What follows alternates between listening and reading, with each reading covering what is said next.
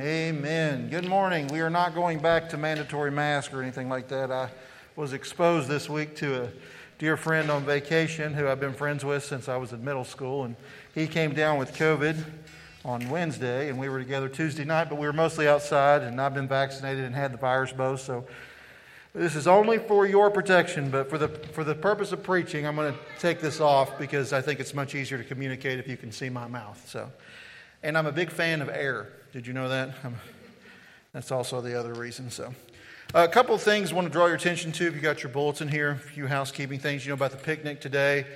Please turn in your deacon nomination forms. We need those in by the 8th to begin prep for the new year. In addition to that, if you want a T-shirt for the church, we're going to be working with Cover Bridge Days. I'd like everybody to have a T-shirt for that. Sign up is out there at the Welcome Center booth, and thank you for that. Need that as well. And Grief Share is coming up. If you've lost somebody, we're going to start that this fall on Tuesdays, 1 to 3. Opportunity for you to come and be a part of that. We've had folks at work and been able to work that out with their bosses to cover that. Somebody else help them so they can get away for that. Great ministry for helping and bringing healing. All right, that brings us to Luke chapter 10. If you have your Bibles, I invite you to turn with me to Luke chapter 10. Luke chapter 10 is, we're picking up here where I left off. Jerry, I know, did a phenomenal job last week. It was probably a lot better sermon than what I got. I actually went to church in the Dollywood Park. Did you know they have church in Dollywood every Sunday? They do. And had some weird definitions and things, a weird kind of message that was in there. But I know you got a better message than what I got. But we're working through the Gospel of Luke. If this is your first time or first time in a long time, we try to look at the Word closely and go book by book, verse by verse. And we are working our way through the Gospel of Luke. And today we are going to have a look here at a passage that, to be quite honest, this may be one of the most famous sections of the New Testament, particularly the Gospel writers. This is a section of Scripture that, even though we live in a society where there probably are just about as many Bibles as there are people, most people are familiar with the parable of the Good Samaritan. So then the question is, what do we make of this? What is this about? What is the context of this parable? What is it really about? And it's really important that we understand this because some have tried to just boil the Christian faith down to a Good Samaritan service lifestyle. And that's really what the faith is about. I don't think this is what Jesus is teaching. We're going to look at this closely and make sure we understand this as this unfolds. So without ado, let's look at this together. Luke chapter 10, verses 25 through 42. Hear the word of God, church. And behold, a lawyer stood up to put him to the test, saying, "Teacher, what shall I do to inherit eternal life?" He said to him, "What is written in the law? How do you read it?" And he answered, "You shall love the Lord your God with all your heart, and with all your soul, and with all your strength, and with all your mind, and love your neighbor as yourself." And he said to them, "You have answered correctly. Do this, and you will live." But he, desiring to justify himself, said to Jesus, "And who is my neighbor?" And Jesus replied, "A man was going down from Jerusalem." By the way, just a little background here. Jerusalem sits at close to 2,400 feet above sea level. So it's close to the same elevation as Roan Mountain. Isn't that kind of crazy? So, if you next time you're always going up to Roan Mountain, aren't you? If you're down here at a lower elevation, you're traveling up. Even if you're north of Roan Mountain, you're still going up to Roan Mountain. So every time in the scriptures they're talking about Jerusalem, you're always going up to Jerusalem and down from Jerusalem. To Jericho, which Jericho is below sea level. So he's going down from Jerusalem to Jericho. And he fell among robbers. This would have been a treacherous path. It would have been, you can imagine the elevation to go from 2,400 feet above sea level all the way down to below sea level. Lots of places for robbers to hide. The Greek verb here actually means to encompass around. So it wasn't like one robber showed up and beat him up. It was like a group of robbers popped out from all around him. He had no escape, nowhere to go, other than they could take what they want to, and they could beat him as much as they wanted to do. He just had to take the medicine that was coming. He fell among the robbers, who stripped him and beat him and departed, leaving him half dead. Now by chance a priest was going down the road, and when he saw him, he passed by on the other side. So likewise, a Levite, whenever he came to the place and saw him, passed by on the other side. So strike two.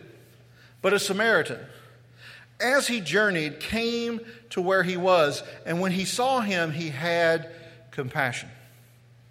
He went to him and bound up his wounds, pouring on oil and wine. Then he set him on his own animal and brought him to an inn and took care of him. And the next day he took out 2 denarii and gave them to the innkeeper, saying, "Take care of him, and whatever more you spend, I will repay you when I come back." Which of these 3 do you think proved to be a neighbor to the man who fell among the robbers? He said, "The one who showed him mercy." And Jesus said to him, "You go and do likewise." Now, as they went on their way, Jesus entered a village, and a woman named Martha welcomed him into her house. And she had a sister named Mary who sat at the Lord's feet. By the way, if you're a highlighter, you might want to highlight "sat at the Lord's feet." We're going to talk about that in a minute. And listened to his teaching. But Martha was distracted with much serving. And she went up to him and said, "Lord, do you not care that my sister has left me to serve alone? Tell her to help me."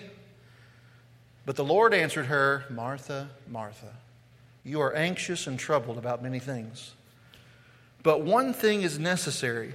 Mary has chosen the good portion, which will not be taken away from her." Amen. May God add blessing to the reading of His holy, inerrant, and infallible word. And I pray He writes this truth on our hearts. There is a group I have begun to notice on social media who call themselves ex-evangels. Has anybody ever seen this before? They're on TikTok and various other things. Nobody's seen it, just me. I guess that means that I spend way too much time on TikTok and I need to cut back. Yeah.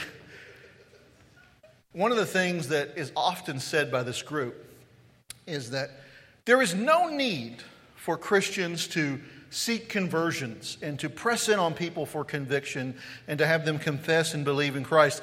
This is a fundamentalistic movement from the 1900s, and this is unfamiliar to the church's history before that. Well, this passage today would beg to differ, right? Let's think about this for just a minute. What is the first question? Rewinding the tape back to the very first verse I read here.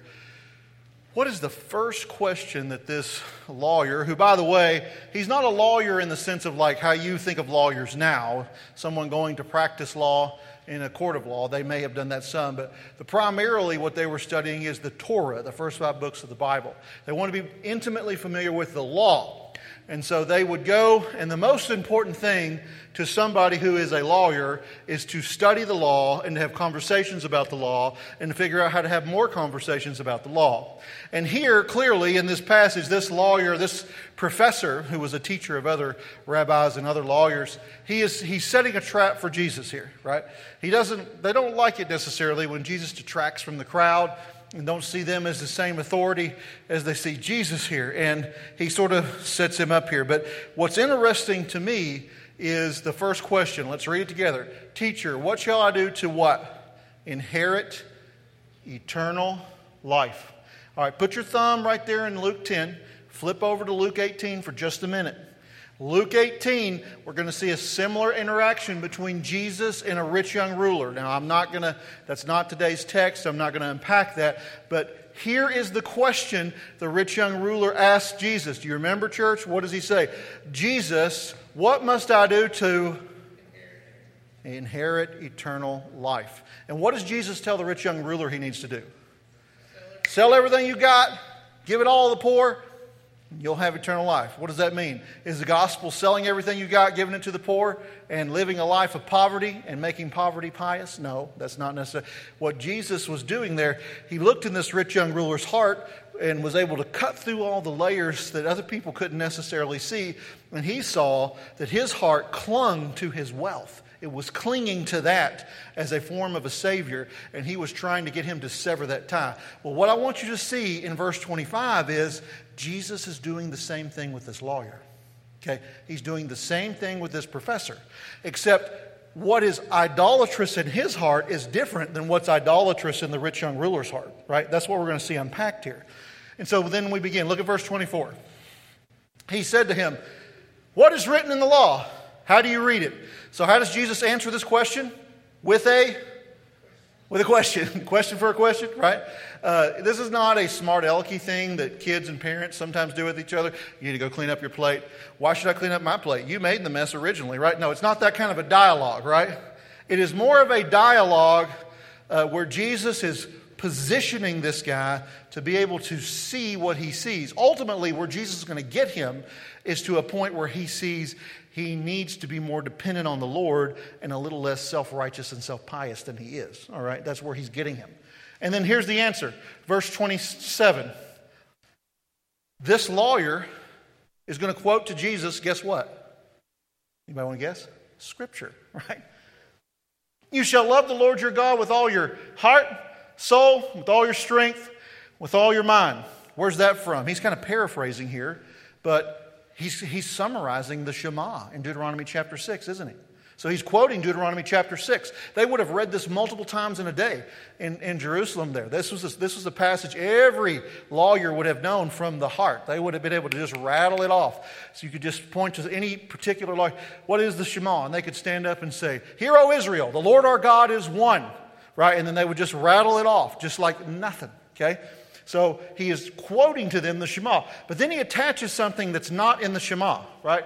He says here at the latter part, and with all, and right here, and your what?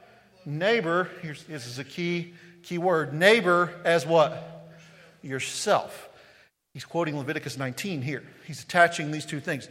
It also doubles as a nice summation of, guess what? The Ten Commandments, right? The first part deals with all of our commands with the Lord. The second part, from like 4 or 5 down, deal with our relationship with other people. All right? So it's the Shema, it's Leviticus 19, it's the Ten Commandments summarized into one concise, neat statement. Right? Sounds pretty good, doesn't it? What Jesus... Now, wait, before we flip the next one, what do you expect Jesus to say? Right? When I was reading this the first time, here's what I was expecting. I was expecting like Martin Luther, the reformer, to come in and say, the just shall live by faith. That is incorrect, right? That's what I was expecting. But what does Jesus say? Verse 28. And he said to him, you have answered what, church? Correctly. Do this and you will live. Oh, but there's a catch, right? What's the catch? Well, let's see the next verse here. But he, read this with me, desiring to justify himself. What's that mean? He's already picked up on it. He's not doing that. He is not doing what he just recited in the summation of the Shema and in the summation of Leviticus 19 and the Ten Commandments. He's not doing it. Okay? He's trying to find a way out. He's trying to justify why he doesn't do it. Okay? So he's trying to justify himself. Not that anyone in this room ever tries to justify themselves for their sins. I'm not saying that.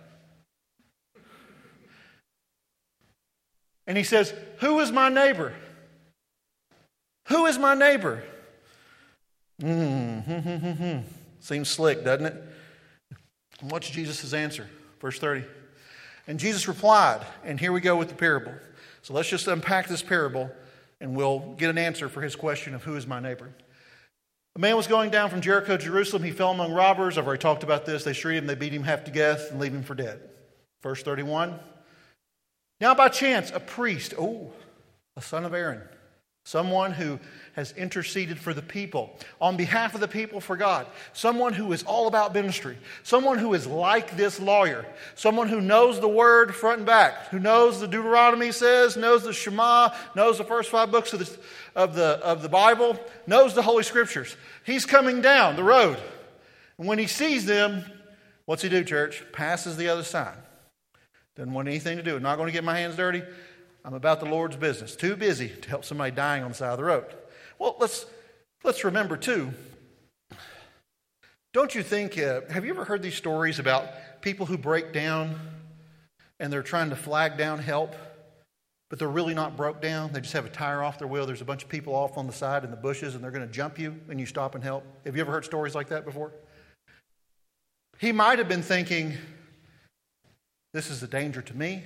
Whoever did this may not be far away. They may actually have him out for bait.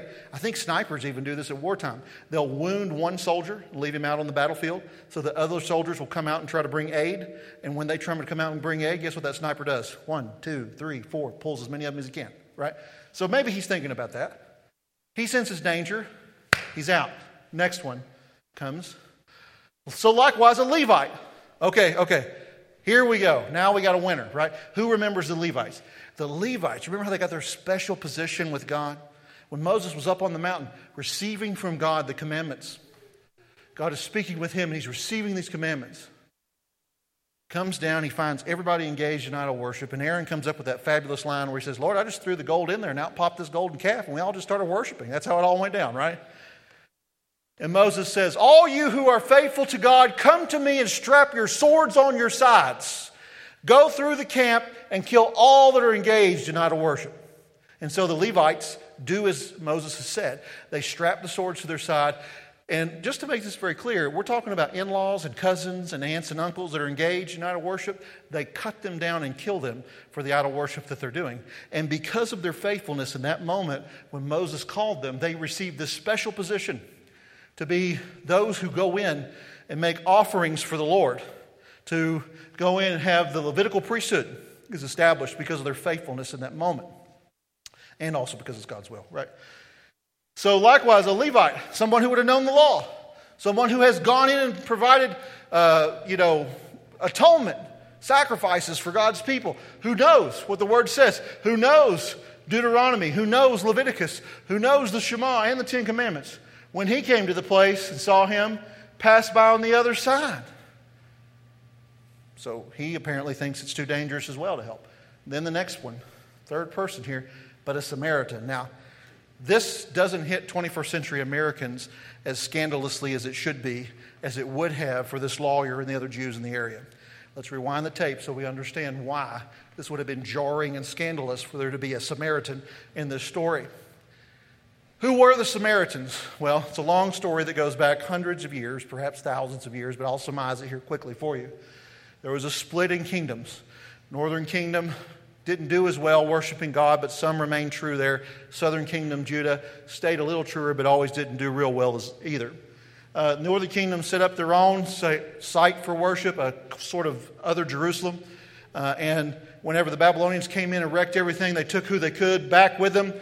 Those who were left intermingled and married against the word of God with the pagans that surrounded them, and they bore out children who were kind of mixed. They were sort of half Jews, half pagans. Okay, whenever they came back from Babylon and began the work in Ezra, the Samaritans that were close by offered to help build the temple, and they said, thanks, but no thanks. We got it. We're good. Let me make this very clear.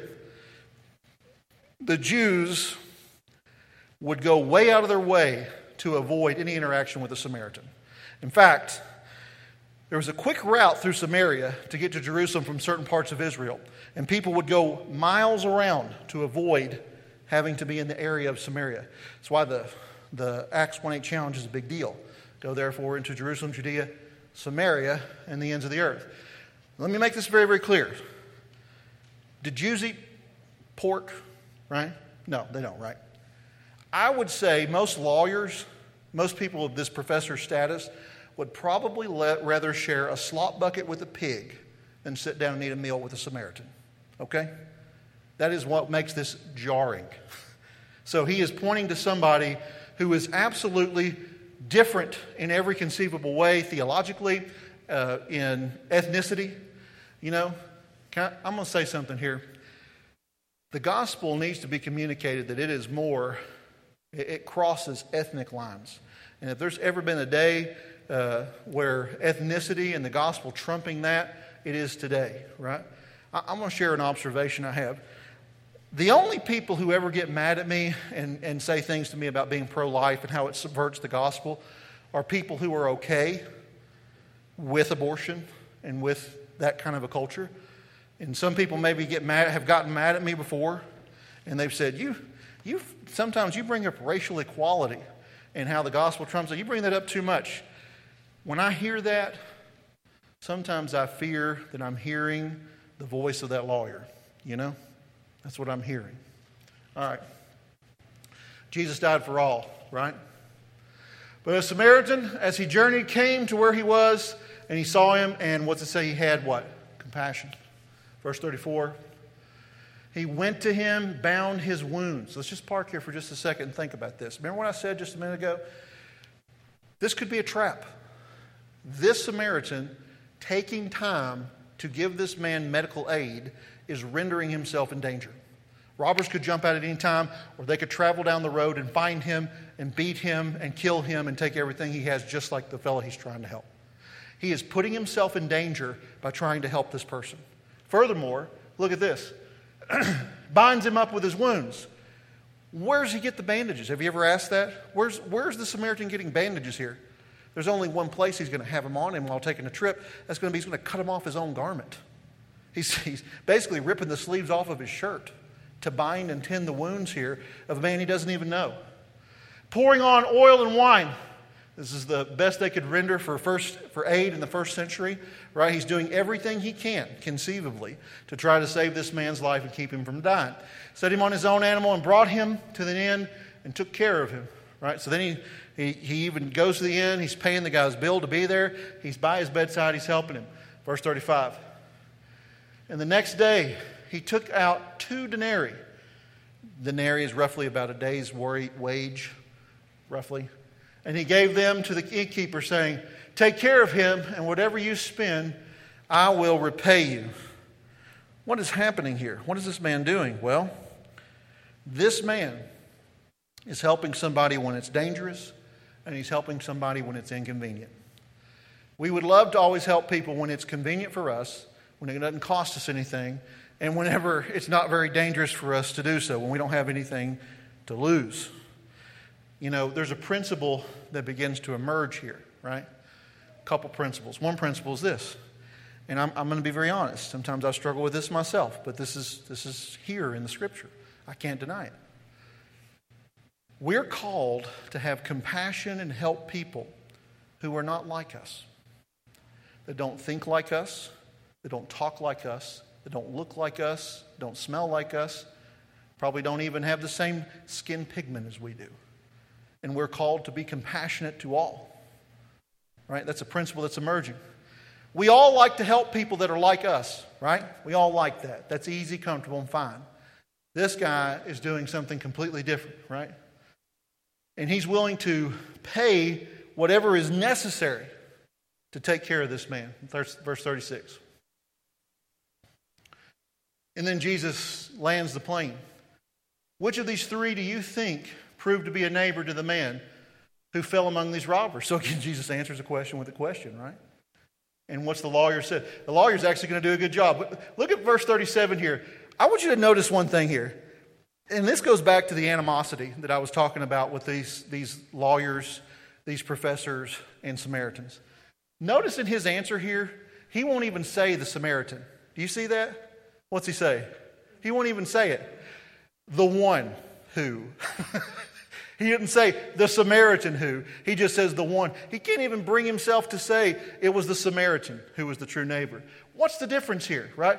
The one who showed him mercy. The Samaritan shows him mercy in a way that the Levite and the son of Aaron, the priest, would never dare to do. Here's the difference, right? To the lawyer, the word neighbor is a noun. Something someone else is. Something someone else is. But to Jesus, what he's trying to get him to see through this parable is this. Neighbor is a verb. It is something that I do. Do you see the difference there? The lawyer is looking for minimal obedience and maximum reward in the kingdom. Do you see that? Who's really my neighbor so that I may have eternal life? Right? Can't I just address the Levites and the priests and be good to them on the road? Surely not Samaritans as well, right? So what is this? This is an illustration here of loving others. This is what Jesus is giving us. This is what it looks like to love others. One thing I'm going to say about this, and I'm going to move on. You know, what you have in this verse here, it said, love others like yourself. This is not a theology of self-love. I've heard a lot of Christians try to say, well, before you can love others, you really got to love yourself. That's baloney. I don't know why there's still these questions that are asked on Facebook and places like that. I'm assuming people in here use Facebook since I got no takers on TikTok earlier. And they'll post, why do people get divorced? My answer is the same. After many hours of counseling with couples, I'll tell you why. You ready? It's not hard. It's just selfishness. That's what it always boils down to. It's just selfishness, right? Somebody in the relationship or both parties in the relationship were selfish. And they were so selfish that it ended and destroyed the relationship and the covenant that was there. In a similar fashion here, I rarely have to tell people, stop loving yourself so much. People are inclined to two things. They are inclined to love themselves and to be kind to themselves and to seek pleasure for themselves. You don't have to be taught how to do that. You're naturally bent that way when you come out of the womb, right? That's why Jesus is saying this. How would you treat yourself? How kind would you be to yourself in this situation? Be that same level of kind to others, right? That's an illustration of loving yourself. All right, second part here. Is there ever a time when loving others, because loving others is at the heart of what Jesus has called us to do, is there ever a time when that command to serve others is superseded? Luke beautifully, masterfully weaves us a time that it is superseded. Let's look at this next section. Now, as they went on their way, Jesus entered a village, and a woman named Martha welcomed him into her house. And she called Mary, who sat at the Lord's feet. Now, let me pause here. I said I was going to talk about this. Let me unpack this real quick, just so you understand what's happening here.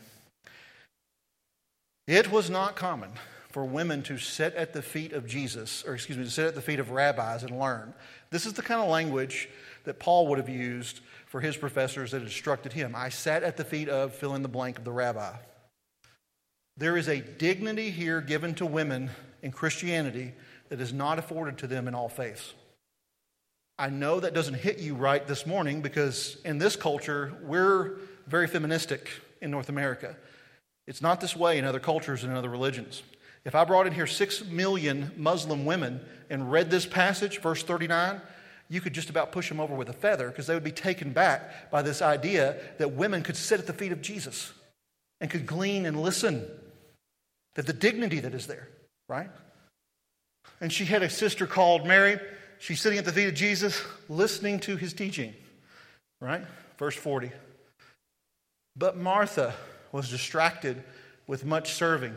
And she went up to him and said, Lord, like you can almost hear the aggravation, right? Who is she mad at in this? She's mad at her sister for not helping. All these people show up, all these disciples, maybe some of those women we talked about earlier that were traveling with them. All of them show up. I got to cook this meal. I got to serve this meal. I got to clean these dishes. And all y'all are going to do is sit in here and sit at the feet of Jesus and listen to him. That's real nice for you, right? Not that anybody in here has ever done that before, but maybe you can feel that. There's some sibling tension that is there, right? Sibling tension. Do you not care that my sister has left me? So she's not only mad at Mary, she's mad at Jesus, right? Right? She's mad at everybody for not being in there and helping and not seeing to that she gets help. Tell her to help me. So we went from somebody who was so fixated on Scripture that they wouldn't serve others to now we got somebody so fixated on serving that they won't sit at the feet of Jesus. Look at the answer. But the Lord answered her, and I love this address. The way he addresses her signifies intimacy. There's a relationship here. Martha, Martha, you are anxious and troubled about many things. Lots of things going through her head. She feels the pressure and weight of a lot of things. What's the difference here between Martha and Mary? The difference is this. Martha is fixated on lots of things, but Mary's just fixated on one thing, isn't she? She's fixated on Christ. How does this tie in? How does this go together? Well, I think it goes together this way.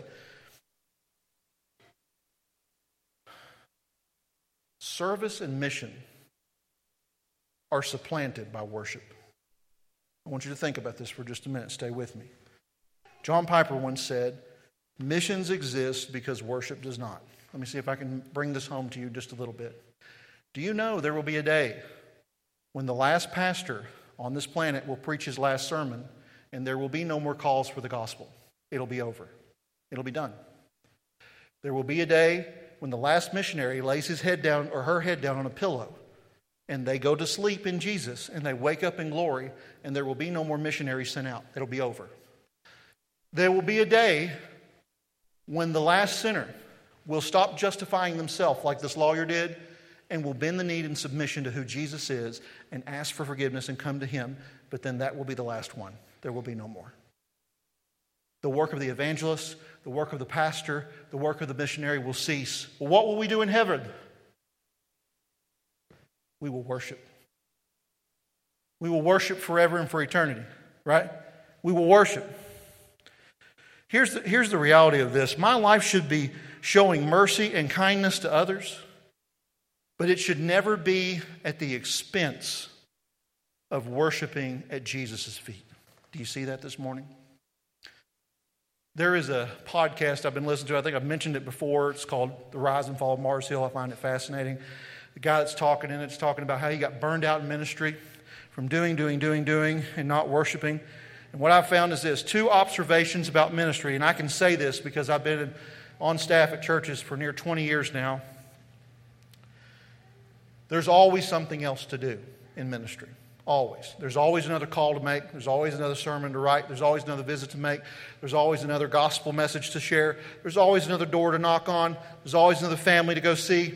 It never stops. When I die and you put me in the ground as your pastor, you'll throw dirt on my casket. You'll come back here and you'll either say, he was a great pastor or he was a terrible pastor, eat potato salad and say, who's the next guy now, right? Like it's just the way the ministry work goes on. It just goes on and on and on and on and on. Well, you can lose your ministry. I think about this often. Did you know I'm only one bad decision away from not being the pastor of this church anymore? Have you ever thought about that? You can lose your ministry, but you can never lose your worship. You never can. Doesn't matter what you do. You can sit at the feet of Jesus no matter what bad decisions you've ever made, right? You know, I'm a big fan of, I left my pen in the other service, but I have a pen that I like to use, and because I write some, people assume I collect pens, and so now I'm a pen collector, even though I never set out to be a pen collector. And there's a particular brand of pens that I have called Tool, T-U-L. Have you ever used those before? I'm a big fan of them. They're my daily users. And I remember one time I was getting ready to preach at my home church, I think it was, and they're a little more expensive than the little Bic pens that everybody passes out and gives for free, right? And it was out of ink. And I couldn't make the notes on my sermon that I wanted to. I had a paper sermon. I couldn't make those notes. And there was a little kid sitting behind me. He was scribbling something. And I said, "Psst, hey, buddy, can I borrow your pen?" He said, "Sure." He handed me that thing out of his mouth. It was covered in drool. It had bite marks all over it. It was a cheap Bic pen. It'd seen better days. And I took that thing and kind of wiped it off on my pants a little bit and made the notes I needed and then turned around and said, "Thank you, buddy. I appreciate it," and handed it back. And then I thought about it. And when I was in seminary, I thought about one of my professors talking how he had a pen that cost $600. He's the only person that had ever used it. Can you imagine spending $600 on a hand pen? And as I walked to that pulpit, I thought, you know, a chewed up Bic pen that's got some toddler's slobber all the way down it is more valuable than a $600 pen that's out of ink, isn't it? Here's the reality of what Jesus is saying. He's telling us in this passage here that yes, your life should show mercy.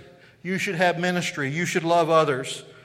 But you should be filled with feasting at the feet of Christ. Nothing should prevent you from being around the preaching and the teaching of the Word. It's critical and crucial to being filled and useful for Him, because even a good Samaritan who is not filled with Christ is lost without Him. Let's pray. Lord Jesus, we bow before You and we thank You for the fact that we can live a life where we do all the right things and all the right service projects. And Lord, from the outside we look well to the world. But Lord, we know inside we're burnt out, we're tired, we're spent. God, what we need is a refocus here, a call to refocus on worship. Worship in who you are. Worship that you are God. Worship that is centered on the fact that you have come to us when we were dead in our sins on the road. That you have brought life to us and you have bandaged our wounds and you have tended to us and breathed life into us. Lord, may we never forget that, and may we be filled in such a way that we can love others in a radical way that those around us can't see if they don't know you, can't figure out unless they know you. We pray and ask these things in the precious name above names, Jesus Christ. Amen. We're now going to sing in response to the gospel preached. If you're here today and you have not had those wounds bound, you know you've been dead in your sin, Christ is calling you now. Won't you come to Him? I'll be back here at the snack shack to receive you as we sing. Please stand.